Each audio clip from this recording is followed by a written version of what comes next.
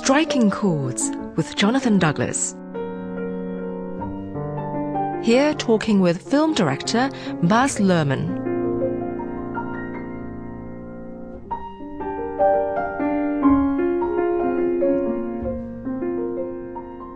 For me, the whole excitement is that if you set out to make a movie, or a large motion picture, it's a 4 or 5 year journey. It involves huge numbers of people. It involves huge amounts of money.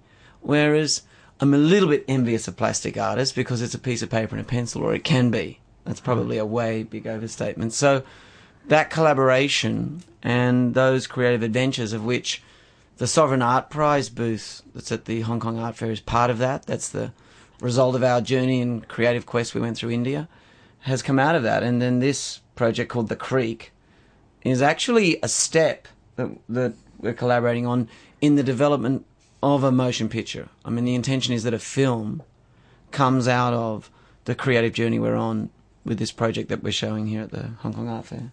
Creatives really, when you get a degree of recognition or success or scale, fun goes out of it. And really all of our creativity begins when we're children.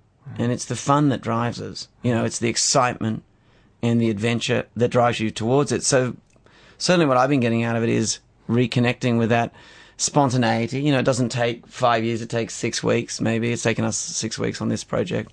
You know, going off to India, which came out of a response to kind of the negative things that were going on between Indian students in Australia, and it was kind of a violent situation, and we just went there to do an artwork with street kids, and it's just gone on from there. So some of that creative adventure has come back into it for me. You use the word creative adventure frequently since you've been in this room.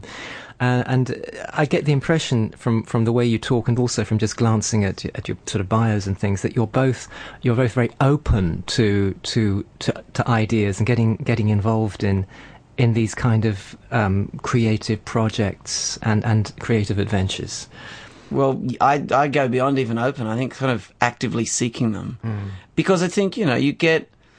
I mean, one of the things I think is sort of increasing, and it's just sort of boring, is the perceived borders between the art forms. Because they're not really. I mean, you set out to make a film, there's a vision thing. There's a narrative issue. You're telling a story. But I get, and it's one of the great privileges, is to collaborate with artists from every form: the plastic arts, the performance arts, the literal arts, music, you know, and those collaborations are all to work with people who are really, you know, grand and great at what they do. That's a thrilling part of it. I'm just fascinated by the way you're exploring, in a way, the world of childhood. I mean, you're obviously inspired by the whole childhood. You were talking earlier about the energetic creativity and spontaneity that you get in childhood, and the importance of almost religious significance that is associated with memory in childhood. Yes, with memory. Yes. So this is this is partly autobiographical. I'm just looking at this word heightened. I see a lot. What is the significance of heightened painting, heightened cinema? You know, that's a good question, because, you know, we often bandy it around and you see it written and people go, yeah, heightened. But my definition is something that is amplified, not naturalistic, and yet somehow more real. And what I mean by that, terrible use of language there, is that you're amplifying an emotion. Things are greater, more perfect, more beautiful, more extraordinary than they probably were. And it's a big lie. But you're engaging a big lie to tell a much more important truth, a universal truth. So, you know, when this is done very well, things seem exquisite and extraordinary, but they're somehow very real as well. And to me, that's what the use of heightening things is, so that you pick it out from ordinary life. I mean, you could say the simple definition is, if you put a frame around anything, by the very nature of framing it, you know, you're heightening it from its background. This effect of amplification, do you think people perceive that as one of the hallmarks of your film directing style? Well, yeah, I think I've actively...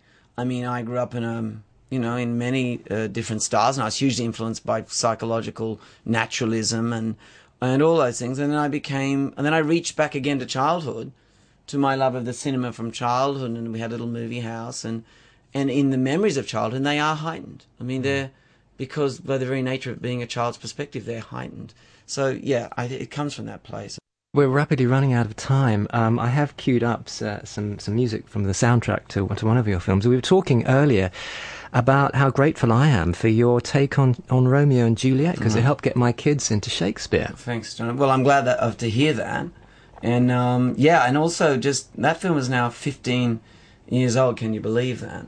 But I do hear, and I'm really happy to hear, that a lot of kids, when they get around 11, 12 maybe, their parents say, well, they're old enough to see it. And in any way, I mean, when I was a child, someone pulled back the red curtain for me, made me see that this impenetrable language was actually a great illumination on the human condition. And in any way that film still helps, 11, 12-year-olds get into Shakespeare, I feel, that we're not wasting our time completely. And a fantastic performance from Leonardo DiCaprio. He has been very fine in it. I have seen a bit of him recently, and he's still one of my favourite performers out there and favourite people.